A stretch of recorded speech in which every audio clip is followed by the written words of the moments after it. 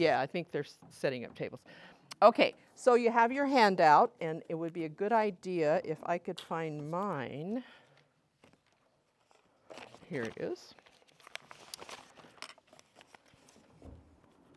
There's a few blanks to fill in, but most of them I filled in for you because I don't want you to spend your whole time like, wait, what was that? What was that blank? And all that stuff. So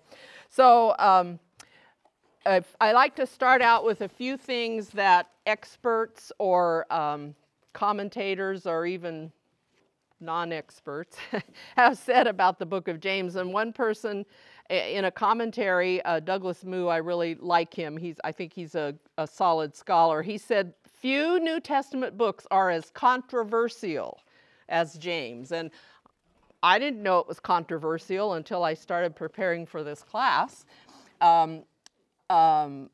Another scholar in another commentary said it long languished in neglect. And by that, he's speaking of the fact that the book of James was not fully approved as being appropriately part of the New Testament until the 300s. And you know, you kind of, I guess we don't think about how we got the Bible, but there were all these different letters, and so the early believers, the leaders said, we got to kind of get this all, you know, in one piece as God directed them and gave them discernment. And there were certain criteria of which ones would be in and which ones wouldn't. And so there was a lot of debate about the book of James for quite a while. So until the 300s, it wasn't officially across the early church recognized. Martin Luther said, James mangles scripture. He opposes the Apostle Paul. It's an epistle of straw. And so we're going to encounter that, and even your lesson is going to direct you somewhere along the line, not this first week, but to consider, does James really contradict things that the Apostle Paul said? Because that's a big debate in scholarly circles. So that'll be something to be looking for. It's interesting that Jesus is only mentioned by name 2 times in the entire book. Now, he uses Lord and other titles several times, but sometimes we might think, as we read, we might decide that Lord refers to the Father, God the Father. But Jesus only by name twice. So that's kind of interesting for a New Testament book. The Rose Visual Bible Study Guide says that James has a blunt, in-your-face style. It's pointed, it's pithy, and it's practical. So one person estimated that 60 different subjects are covered in these 5 chapters. I think it's 108 verses. Yes, it says in 108 verses, there are about 50 imperative verbs, and that's the highest frequency in the New Testament. Now, in case English grammar made your eyes roll back in your head, an imperative verb is one that gives a command, instruction. I can urge you like, oh, you should check out this book. That's an imperative, even though I'm not commanding you to. It's like urging somebody, encouraging them strongly, telling them you will do this. So in James's, you know, he has a lot of practical things to say. So in about every other verse on the average, there is an imperative verb. So that's pretty high. Let's see. Well, let's talk about the really basics. First of all, let's dig into your packet, your book, your study guide, your notebook, whatever form you have it in, and just go to, I think it's page 99, which is where it'll have James chapter 1 printed out. Let's start at the beginning. And I'm going to talk a little bit about how to organize your notebook so it's hopefully not quite so confusing. And if you're new, I know it's like, now what do I do with this paper and that paper? And, you know, we're going to try to help you figure all that out. But you're looking for James 1 printed out. Okay, I guess I should find mine. All right. So the first question is, what genre of literature is this book? Now, first of all, what's a genre? The type of literature. So tell me some types of literature that are found in the Bible. Poetic. Prophecy. Historical, narrative. That's when it just tells a story. King David did this and that. Wisdom, so that would be like the Proverbs and some of those. And some people think there's a lot of similarity to Proverbs. In fact, a few people even consider James as being kind of a New Testament wisdom book. Any other kinds of genre that you can think of? Like what about epistles? Okay, that's a fancy word for letter. So, back before there was email, there were letters and texts and WhatsApp and all that stuff. What's that? Songs and praise. Yes, songs and praise. That's especially in Psalms. But now a book doesn't have to be just one kind, because let's say, for example, in the book of Exodus, there are some songs of praise, but it's mostly telling the story. They did this, they went there. God said, do this, this happened, and that's narrative. Okay, so let's read the first two verses, which are kind of a little introduction, and then you figure out what you think the book of James is, like what genre. Okay? We have a special spot just for you. Welcome. Okay, James chapter 1, verse 1. James, a bondservant of God and of the Lord Jesus Christ, to the 12 tribes who are dispersed abroad, greetings. Okay, so what does that sound like? What sounds like a letter, right? And in the Bible, or an epistle, if you want to use the fancy word, in the Bible there are general epistles, and then there are those that are written, like we know that Paul wrote the book of Romans to the church in Rome. So some of those situations that he dealt with in the book of Romans were specific to that church. Paul wrote 1st and 2nd Timothy to Timothy, so some of those things that he dealt with in that letter were especially flavored for that, for that situation. I think he was in Ephesus, if that right, isn't that right? Timothy was a pastor in Ephesus. And so a general epistle is one like 1 John that we don't really, we don't know who specifically who it was to. And so, but James is not to one person or one church, but the next question, you filled in your book, your blank, right? What genre is it? It's a letter or an epistle. Okay, so who was the original target audience? If it's a letter, who did he write it to, according to verse 1? To the 12 tribes. Now, were these Native American tribes? Who were they? Because when we say tribe, that's what we're probably thinking. Oh, it belongs to the tribe. It's one of their philanthropic activities or something. So who are the 12 tribes? Israel. So they're probably Jewish people, right?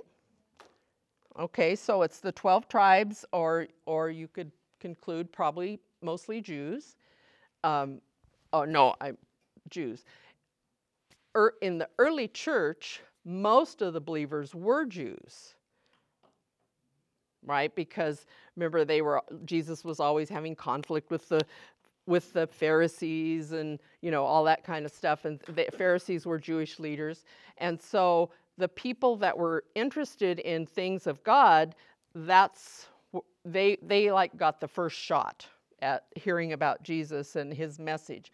But very soon, people that were Gentiles began to believe too. But a good portion of them were Jews. Okay, and we'll talk a little more about the historical situation, like why they were dispersed and all that stuff. That's the next question. Where are they? Abroad. So where's abroad? All over the place. Yeah, so they're at least away from Jerusalem and probably out of out of the country of Israel, the territory of Israel. They're abroad. They're in another area. So he's writing this letter. James is writing this letter to Jewish people who are dispersed. And dispersed kind of implies that there was a reason that they left. Not like, oh, some of you guys have moved away, and so I just wanted to keep in touch. But it kind of implies that there's been an issue. And the Greek word for dispersed is diaspora, which you can see how we get the word dispersed. And so you may, if you're reading, you may read about the diaspora, which just refers to Jewish people being forced or pressured to leave some area because of persecution, because of the political situation. They may be ordered out. They may, whatever. They may say they want to go because it's not good there, whatever. So they're dispersed, and we'll talk about that more. Okay, so we have James is writing a book, a letter, and now we have it. We call it a book. He's writing a letter to the people, the Jewish people who are dispersed abroad, and he says greetings. And then verse 2 says, now, consider it all joy, my brethren, when you encounter various trials, knowing that the testing of your faith produces endurance. That was 3 also. So how does he address them in verse 2? My brethren. So that's a more Christian term than a Jewish term. So that's probably implying that they are Jewish believers. Okay, so just keep that in the back of your mind. All right, so that's the audience, and that's a little bit about their situation. So now we need to figure out, okay, who's this guy that's writing this letter, and what's his situation, and his background and all that stuff. So, oh, by the way, on the back page at the top, there's a little by the way that I wanted to put on the front page but didn't have room. And you may have a version of the Bible that calls him Jacob. And that's actually more accurate both in Greek and in Hebrew. The name was closer to Jacob or Jacob or Jacobus or something like that. But supposedly when the King James Bible was being prepared, you historians, what, 1400s? I was going to say, I need my historian. Okay, during the Renaissance era. When the King James Version was being prepared, King James said, well, I think we should call that book by James, his English name, instead of Jacob or whatever. So since it was obviously in English, and so that was his own little present to us. And so you may find some places. In fact, I was looking at a cross-reference this morning where someone is referred to as Jacob, and there was a little footnote that said this is, elsewhere he's referred to as James. So I guess he didn't go through the whole Bible. The Old Testament Jacob is still Jacob, so he just wanted a book named after him, I guess. Okay, so who's the author? Well, there are several people in the New Testament named James. And so we need to kind of sort those out. So the first one, back on the front page, is James the son of Zebedee. Remember James and John the son of Zebedee, and their mother came and wanted to have, could one of them sit on his right hand and one on his left in the kingdom? My boys are the best, they really worked hard. They deserve a place of honor. And the other disciples were ticked off about that because they wished they'd thought of asking. But anyway, that James was one of the original 12 disciples, and I've listed references where you can check all this stuff later. But he was killed. He was martyred by Herod fairly early, and that was in Acts 12. It's reported. Another James was the father of Judas, not Judas Iscariot, but another disciple, and he's listed. He's mentioned in Acts 1:13, but that's the only place this guy is mentioned, this James, as being the father of this other Judas, and he's really kind of just mentioned in passing to distinguish between the two Judases.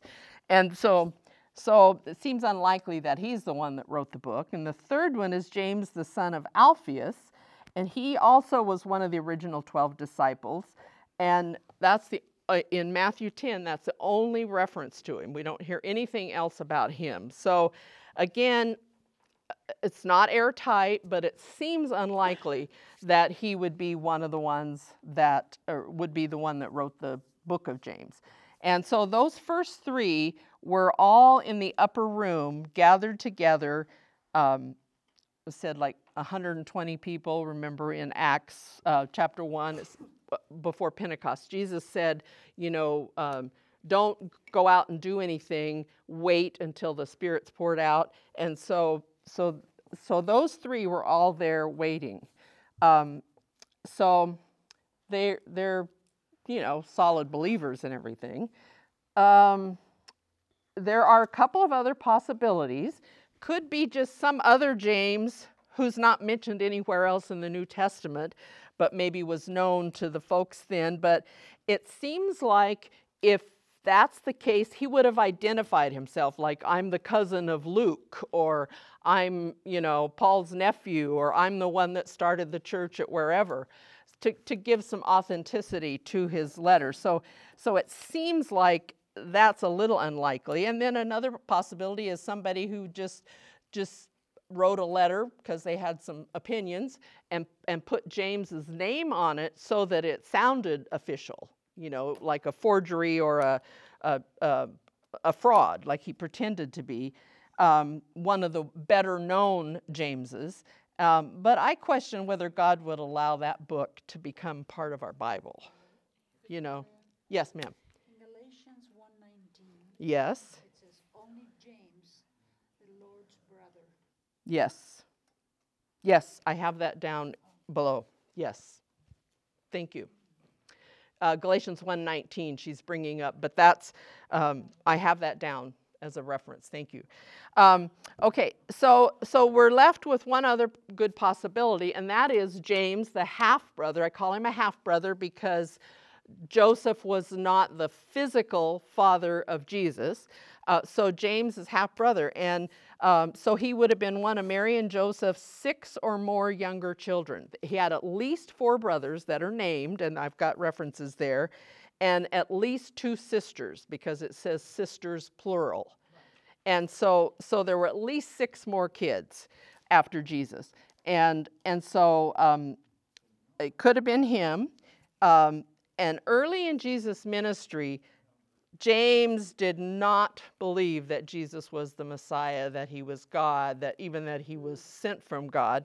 And, it's like, well, he did always win the belching contests, but he's not God, I grew up with him. We kicked each other in the bed and fought or whatever. And I mean, not that Jesus was mean, because he never sinned. He was a good kid, but it's not wrong to have belching contests. Well, there are a time and a place for it, right? And so he did not believe that Jesus was what he was claiming to be. And in fact, in Mark 3:21, there's an account of his mother and some other relatives come. They're kind of it's like, something's happened. You are over the edge, and we want to take you back home and let you rest and get over this thing. And so it doesn't say specifically that he's there, but I don't think the mother would go a long ways without some of her grown sons with her, to kind of protect her and stuff. So, and she was probably concerned about him. So he did not believe that Jesus was who he said he was. But then, if we go later, he also was in the upper room. In Acts 1:14, it lists the apostles, the 12 and all that, and a couple of other people, and then it says who else was there, and he's listed there. And later, when Paul was writing to the Galatians, as Lucy pointed out, he referred to James, the brother of Jesus, as an apostle. and he referred to him as a pillar of the church. So he had some recognized leadership role in the church. Now, people use the word apostle pretty loosely today. If you turn on religious television, there'll be the apostle, so-and-so preaching. But in the Bible, in order to be considered an official apostle, they had to have been with Jesus, seen him resurrected, some of those things, like firsthand witnesses. And Paul can be an apostle, although he wasn't one of the original 12, because Jesus appeared to him on the Damascus Road and all that stuff. And Acts 15, I just listed several verses there, but the church had to make some decisions about their direction and how they were going to handle things, and having to do, a lot of it was with, do we have to keep the Jewish law? Because most of them were Jewish. How does that all work? And so they, some of the leaders came together, and James emerges after Peter and some different ones talk.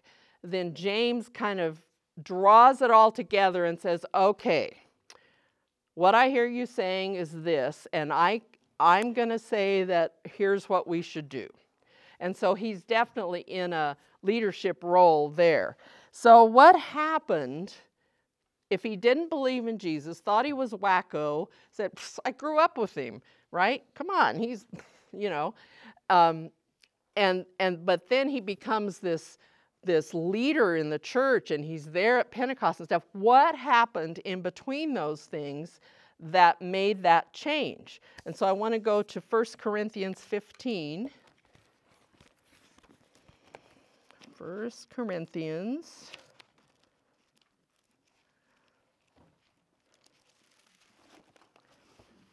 And this is Paul writing to the church at Corinth. So this is not a general epistle. This is written to the church at Corinth. Now that doesn't mean that there aren't principles and things that God has to say to all of us from it, but it was specifically tailored for the church at Corinth.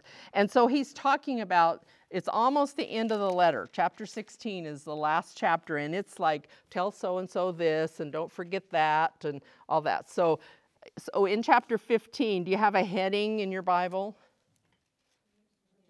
The resurrection. I hear different phrases having the resurrection. So this is what Paul's talking about. He's just reminding them of the centrality of the resurrection.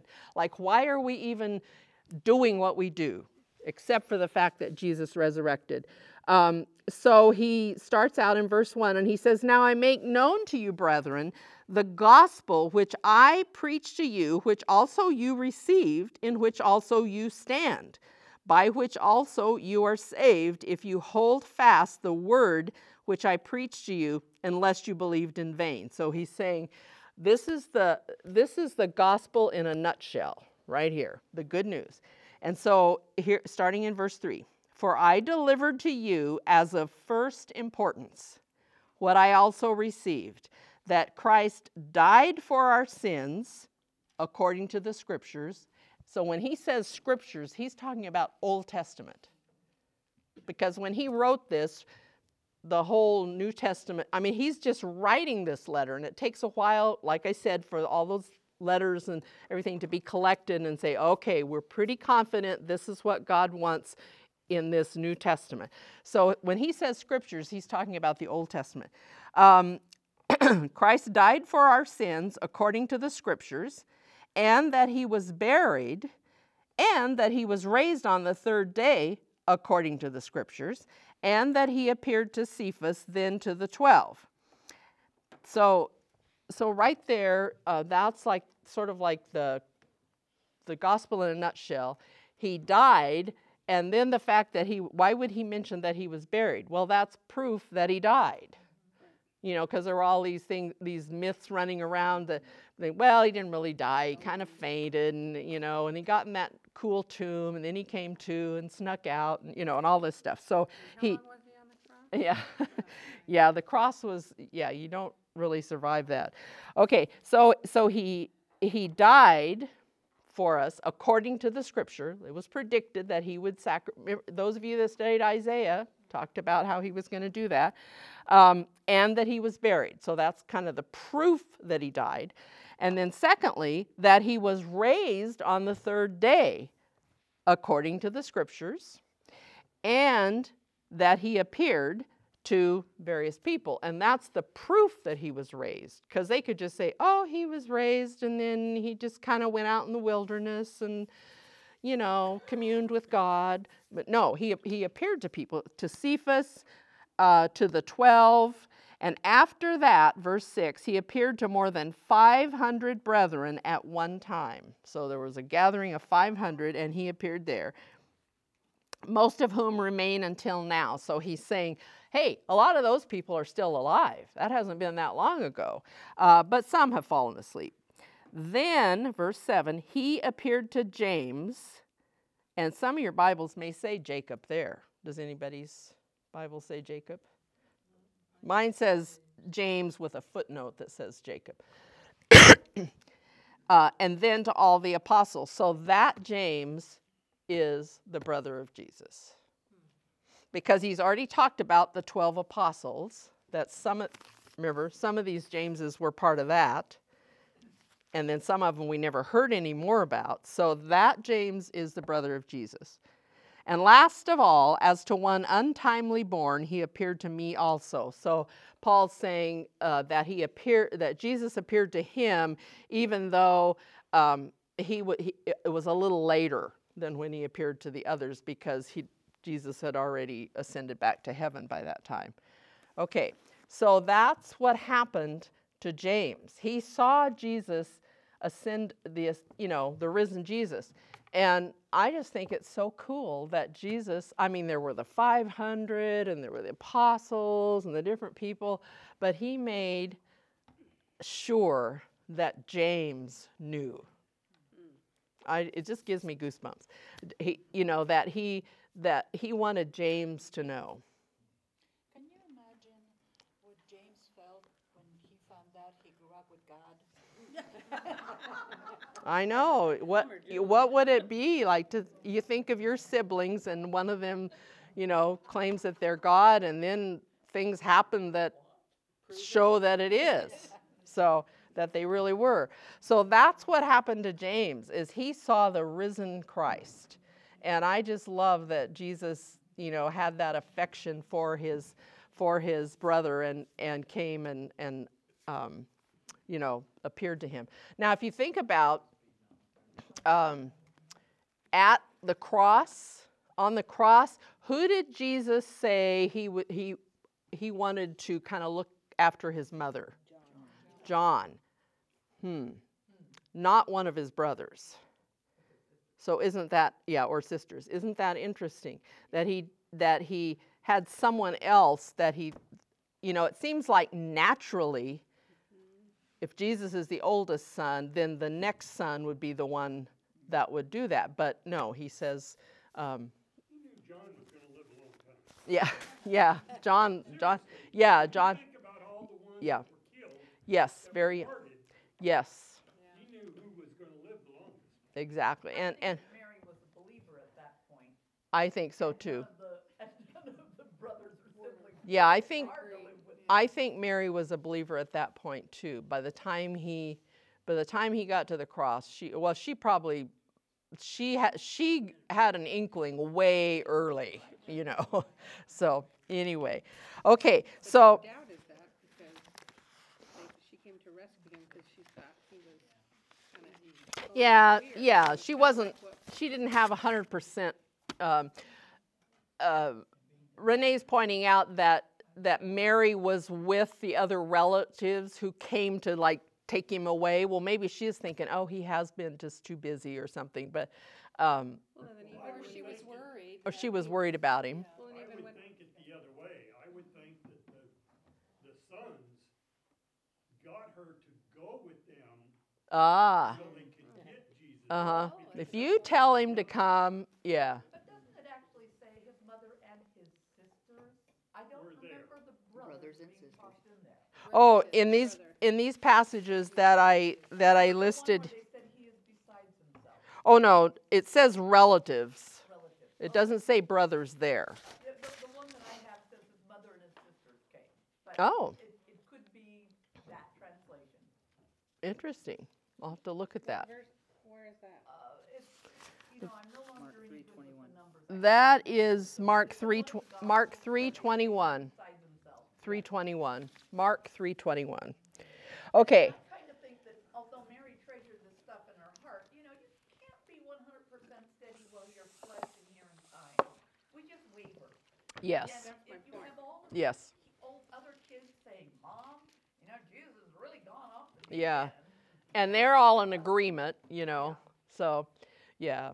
And you I'm say, sure well, that if an angel came to me and told me she had the experience of she knew she didn't have another man. right. So in her heart, she knew that then, but like us, time passes and stuff happens and we go, like, Renee's saying that Mary's initial, when she heard from God via the angel that she was going to have this child and he was going to be unique and all that, that would leave quite an impression. But as time goes on and nothing happens, he kind of seems like a regular kid, except that he's not mean to his brothers. And They lied and said he was. yeah, they tattled on him a lot, I'm sure. He's a goody-goody. But anyway, what happened to James was that Jesus made sure that he knew that Jesus had risen. Got to use correct grammar. So, okay, so we're going to see more about that, even just the way he addresses or describes himself in that first verse. He says, I'm a bondservant of God and of the Lord Jesus Christ. So Jesus was his name. Christ is a title. It means Messiah. And the fact that he is referring to him as the Lord. And usually when they refer to Jesus as Lord, usually it's after his resurrection. Not always. Sometimes people called him Lord in a sense of like Sir. Help me, Lord, that kind of thing when he was working. Okay, so we've talked about a little bit about the historical setting, and that's important to keep in mind because if you get a letter, you want to know who it's from and who this person, a little bit about who this person is and what they want and what their motive is and what they know about you and all that. And so that's like a little bit of historical context, like what was happening and all that. And we'll talk, like I say, we'll talk more about that, why they're scattered abroad and those things. So, how can I hear from God when I study the Bible? Because this isn't an English class where we're going to take some literature and just analyze it and look for metaphors and things like that and how the storyline goes. This is God's Word that we're studying. So how can we hear from God? How can we cooperate with the Holy Spirit to be our teacher when we study? And so the approach that we use is called inductive study. That's where you try to just come with an open mind. You've probably heard sermons galore from the book of James. You probably have a few verses that sound familiar to you. You probably might know, he talks about heavenly wisdom and earthly wisdom, and he talks about the taming of the tongue, and you probably know a little bit about it, but we're going to approach it in a way that I believe will give you a fresh sense of what's in there. And so I have a little acrostic that is, use your ears. So, okay, so E stands for engage. There's a blank to fill in. Engage. And that's engage the text. Resist looking in a commentary first. Give the Holy Spirit, let him be first in line to teach you. Any commentary, no matter how studied, how much experience and knowledge the writers of that commentary might be, they're still people. They're still human beings. And so you can't conclude that every single thing that is in any commentary, no matter how good it is 100% correct. And even if it is, it's much more meaningful, and it will stick with us better if we let the Lord impress it upon us ourselves. It's kind of like the difference between cooking a meal and then enjoying it, or getting something that's you just microwave. And if you don't like to cook, you're probably thinking, well, that microwave thing's pretty good, but you know exactly what's in it. You know if you cook it yourself.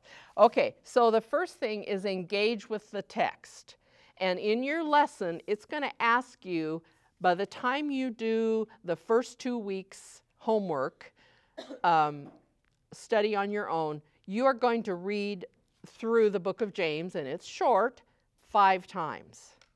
So please don't skip that. You're like, I've read it twice already. Why do I need to read it again? Because every time you read it, you'll see something different. And even if you don't see a lot different, the repetition, you're going to become more familiar with it. And so that's what the first lesson is about, which will take 2 weeks to do. And then we'll do about, on the order of about 10 or 15 verses a week. We're going to slow down and we'll go through a smaller portion. So read the whole thing and read it in a different version.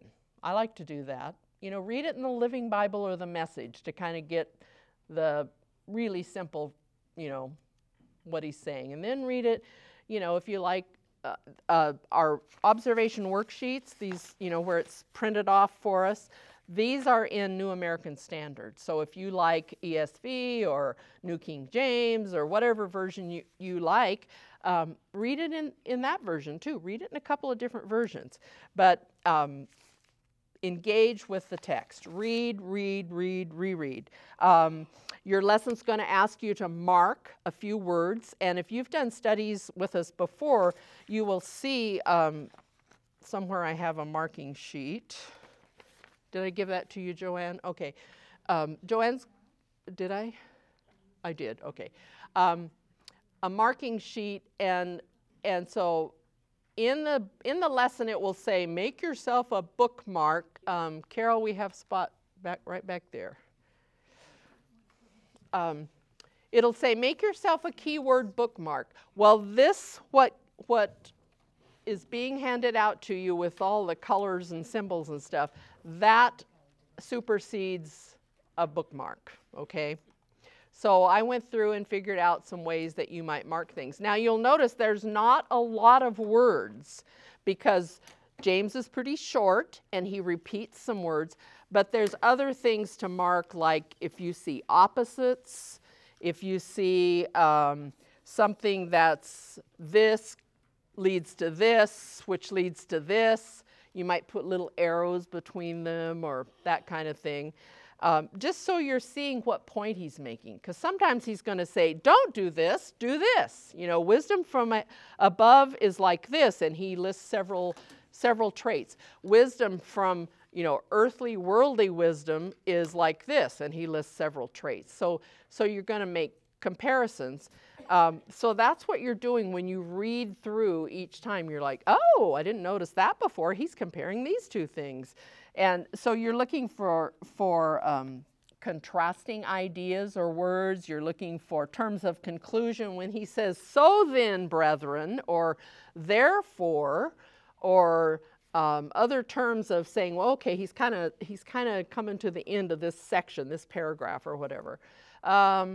Just when he says but, do this, do this, do this, but don't do this, I always just put a box around but or however that shows like, oh, now he's going to switch gears. So if let's say that you have, in a week, you have figured out that you have 3 hours to spend on your lesson, maybe an hour, 3 different days. I would spend at least half of that time just reading the passage and going over it and studying it, without answering questions and all that stuff. If you come in and you have that sheet of paper with James chapter 1 printed on it, and you've scribbled, and I put question marks in the margin if I don't get what it's talking about, or on your marking sheet, I put LFL, Lesson for Life. If in green, in a star, if I see something, I think, oh. Especially right now, what's happening in my life, I need to remember this. Maybe I'll write that on a Post-it and put it on my mirror. Something that really jumps out at you. Lesson for life. So, just go over, read it out loud if you're somewhere where people won't think you're too crazy, because then you're seeing it, you're speaking it, and you're hearing it. And if you're following along with your pencil, then that's another sense. As many ways that you can get that text through your brain, the better. So the first thing is engage. Engage with the text. Read it. If you can listen to it on the phone, listen to it on your phone.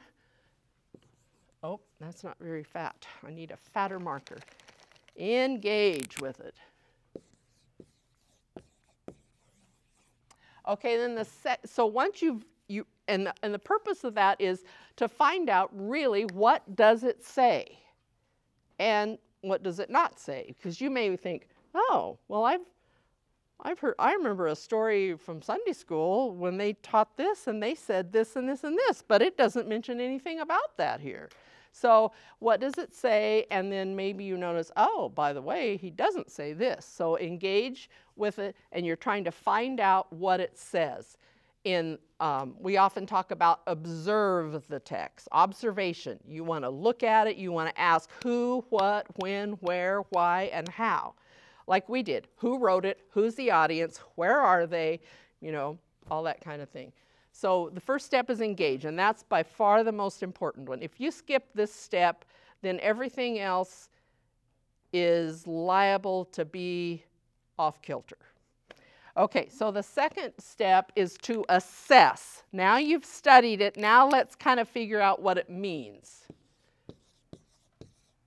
I mean, you could be studying the Old Testament and you could go through a whole chapter that's about the tent pegs in the tabernacle. And you're like, well, I'm not building a tabernacle, so what does this mean? What's the point of this passage? So when you're assessing, you think a little bit about the author, which we've done, and you've thought about what would it be like to grow up with Jesus. You consider the situation that those that were the original audience, what was their situation, what was happening in history, where were they, were they in Egypt, were they in the Promised Land, were they dispersed abroad? And then, why is this included in the Bible? Why is it important that this chapter, this book is included in the Bible? In other words, you look beyond the fact that we don't live in a country near Israel. Some of you may feel that you've been dispersed from where you would prefer to live and you ended up here. But we don't live over there. We don't dress like they dressed back in we haven't talked about when he wrote. There's different estimates, but let's just say, just roughly, somewhere around 50 or 60 AD, maybe closer to 50, and we'll talk about that more too. But so we don't dress like those folks dressed in that culture. We don't eat the same foods. So, okay, what is God saying to them? What's the point that also is the point for us? And so we're looking for a timeless principle. We're not looking for, things like my example of if you're studying the chapters where God describes the tent pegs in building the tabernacle. Maybe the point is God is very specific about how we approach him in worship. I mean, maybe that's what we decide, because he gave such detail about all the different parts of the tabernacle. And so maybe the point, not that I need to go build one of those, but that the whole point is that God is going to meet with his people, and he has a lot to say about how that's going to happen. And he gets to decide how it's going to happen. We don't get to decide. So, I mean, that's an example. So if somebody's reading this passage in James, let's say the first chapter, and if they lived in Civil War America, the 1860s, and they were on the north side, and they read this passage, there's some point to the passage. And if somebody lives in a little hut in Africa, and they've only been a believer for 3 years since the missionary came, and they read this chapter, and they finally have it in their own language, there's a point. And ideally, we would be able to come to that point and agree on the point. And that's the hardest part, because I think, it seems to me they're kind of emphasizing this. But the idea, people say, oh, well, that's your interpretation. Because that's really what we're doing at this point. We're interpreting, like, what does it mean? What does it mean? What's the point? Why is it in there? And so ideally, there would be one interpretation. And then when we get to the next stage, which is responding, R-E-S-P-O-N-D, is to respond. We're not just studying biology or history or something. It's not a merely academic study that we're doing. We're wanting to know God better. We're wanting to understand more of how he views me, more of his plan for me, more of things that he doesn't like in me. And so when we respond, we're going to ask that the Spirit would reveal what I'm supposed to do in light of this truth. Now, I would just add, it's not what your wife is supposed to do. It's not what your kids are supposed to do or your neighbor. It's what I'm supposed to do when God's talking to me. Is there an attitude that needs adjusted? Is there a habit that I ought to develop? Have I been neglecting, prayer, or have I been whatever? Is there a sin I need to get rid of, and I need to start getting serious about it? Is there a relationship I need to give some attention to? And so also, what am I learning about the Lord from this passage? Now, Jesus is only mentioned by name twice, but you're going to learn a lot about his purposes for the church, how he wants relationships to work, how he would have us use our words, how he would have us use our money, how we treat one another. I mean, there's a lot of practical stuff, and you're probably going to find that your toes are getting stepped on a little by the Spirit, and that's good. Tim Keller said that if your God never like gets in your face, but that probably what you're worshiping is just a glorified version of yourself. Wow. I mean, if I am a fallen human being and he is high and holy and lifted up, like in Isaiah 6 and like in Revelation, I mean, there's a pretty big gap, right? And so there's lots of things that he needs to do. Howard Hendrickson said, well, how much work do you think he needs to do to get us ready to be in the heavenly kingdom where no sin enters and all that? So what do we learn about Jesus? And expect that he's going to tell us some things. Otherwise, why are we wasting our time? We could be out fishing or something. Okay, so responding means, what,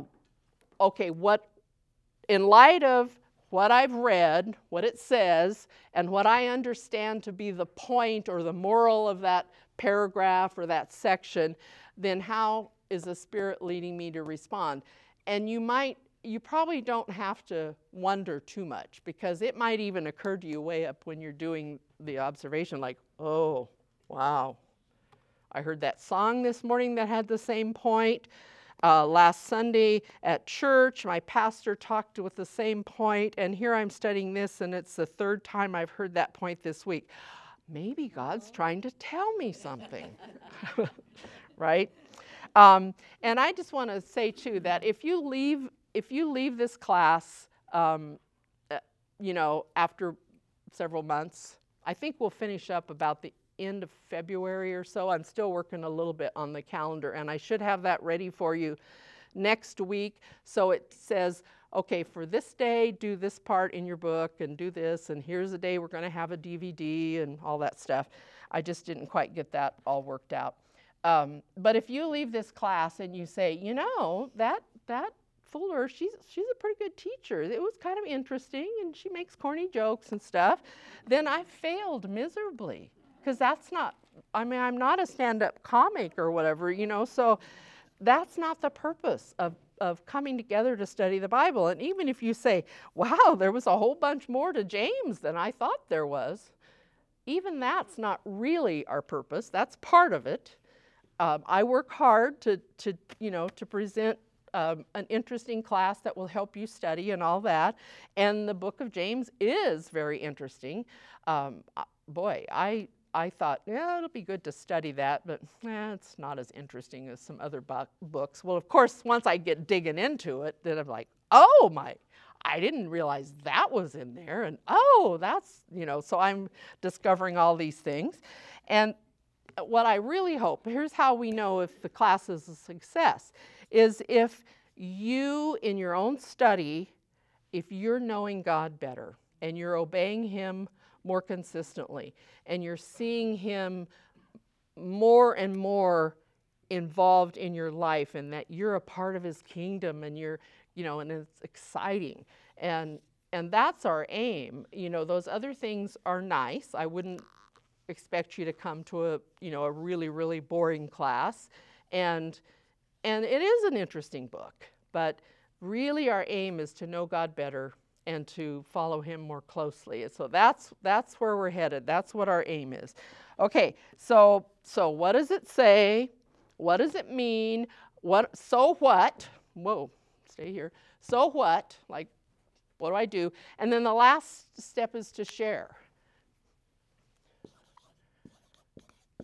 In other words, if God's teaching me something, I shouldn't just be a sponge and soak and sour. I should think of myself more as a conduit, as a pipeline, as a channel, not in the New Age, sense, but to be somebody that can pass on what God is teaching me to the people around me. And you'll be surprised how clever God is, because He will bring somebody, your neighbor or a family member, whoever, He will bring somebody cross your path, and they'll be talking about something that you just studied last week. And you could say, oh, boy, I hear you. I deal with the same thing. In fact, I was just reading in James that, and you can encourage them. Now make sure it's good news, the gospel's good news. Don't use it to, clobber them over the head or whatever, but just be alert, because God might bring somebody that needs to hear the same thing. So, in other words, who else could benefit? Who would be blessed by this? And it could be a non-Christian. You could encourage a non-Christian with scriptural principles. It could be a believer. It could be anybody.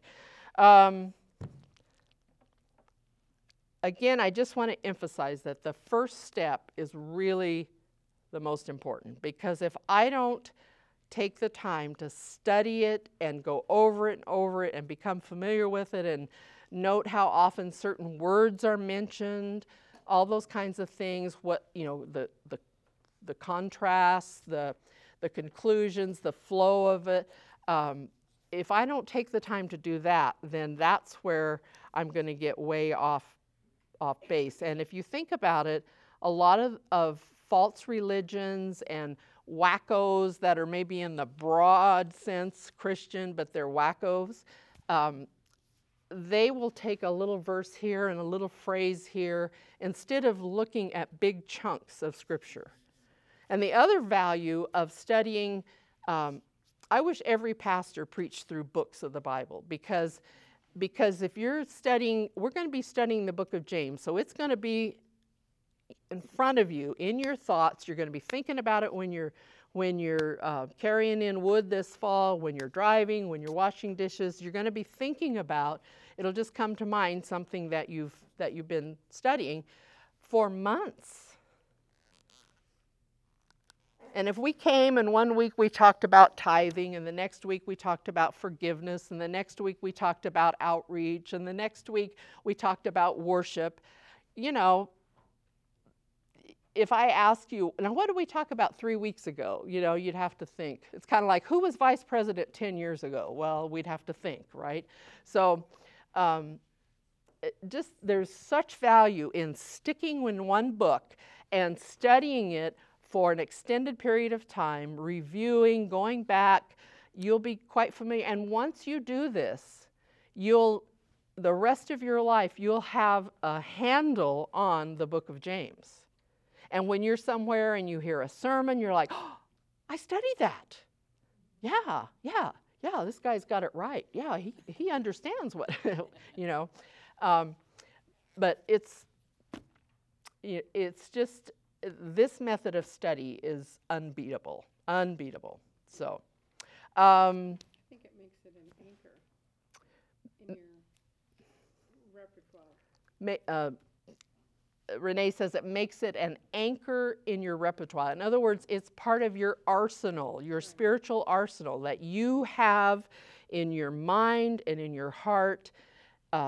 You know the principles of James. You know how God has used it in your life. And I don't mean that you'll memorize it or anything, but it will be with you. It will be with you.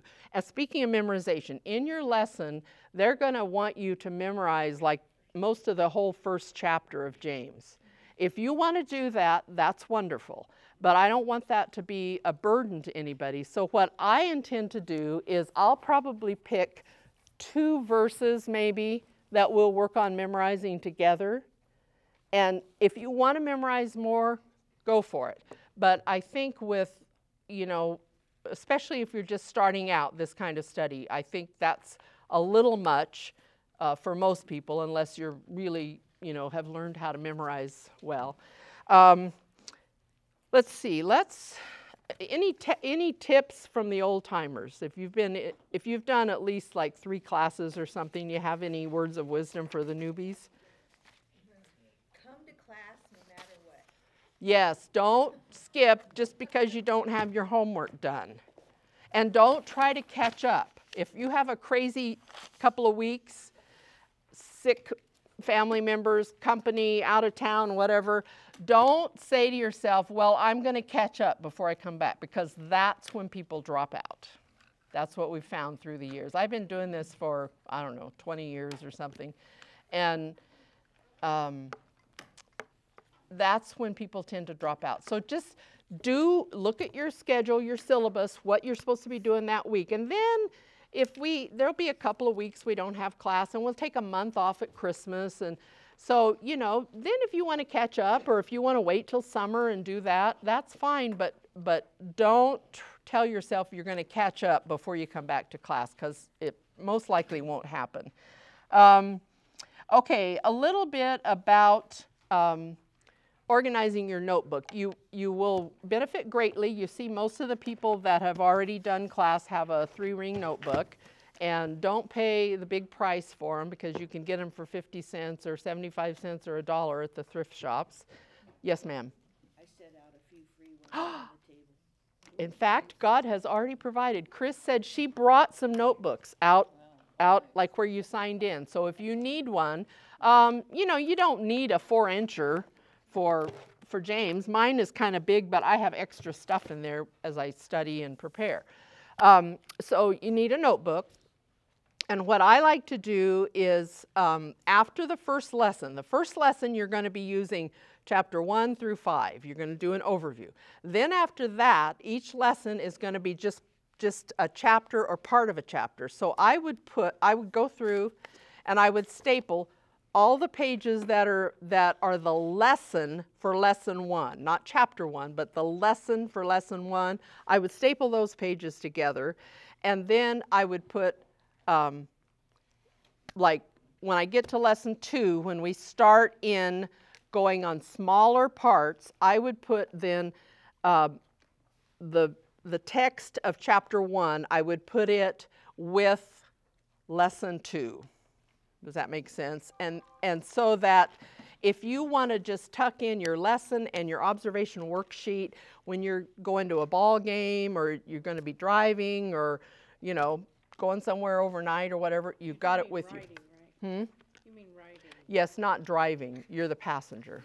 If you can do that, I would get nauseous. I get car sick if I try to read or something.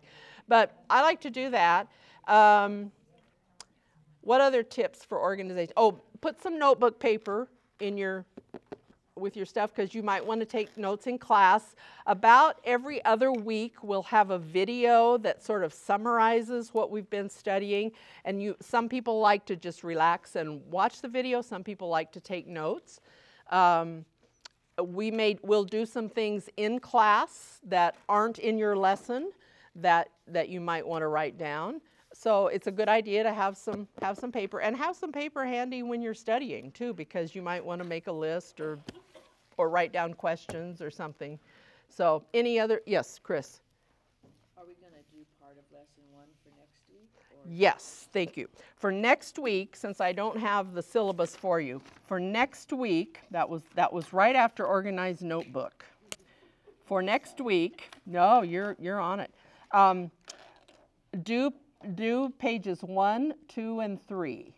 And that also happens to be days 1, 2, and 3. You'll notice that your lesson is divided into 5 days. Sometimes they'll put day 3 and 4 together, or 2 and 3 together. But it's meant that you would work on it several times during the week. Don't wait till Tuesday night and say, oh, I better do my lesson. Because if you rush through it, you're just not going to get as much out of it. I mean, it's better than not doing it, but the ideal is that you would start, you know, tonight or tomorrow and just maybe do a little bit each day or every other day or whatever works for your schedule. Okay, so lesson 1, days 1, 2, and 3, which also happens to be page 1, 2, and 3. So you will do that on your own at home, or if you live with somebody else in class, you can work on it together, but it's ideal to do it by yourself. And again, I just want to caution you, I think they're going to ask you to read through, maybe not for next week, but for the following week together when we cover chapter 1, the overview. They're going to ask you to read through the book, I think it's 5 times, and please do that. You know, use a different version. Sometimes it's going to say mark something, and you probably want to use your observation worksheets, and that's what they're for. They're for engaging or observing the text. That's why we have it, so you don't have to mark your Bible up so much.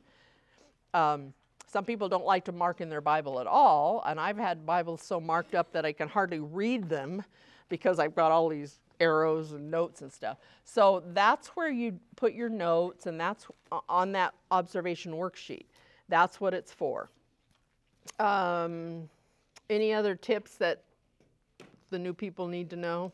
It's not a tip, but I have a question. Yes, a question is good too. Looking at the table of contents, Yes. it looks like lesson 4 and 5 are chapter 2. Would you staple 4 and 5 to the chapter 2 observation sheet, or how would you? I wouldn't necessarily staple the observation sheet with it because there's going to be 2 lessons on each chapter, except for chapter 3 because it's shorter and it's more about fewer.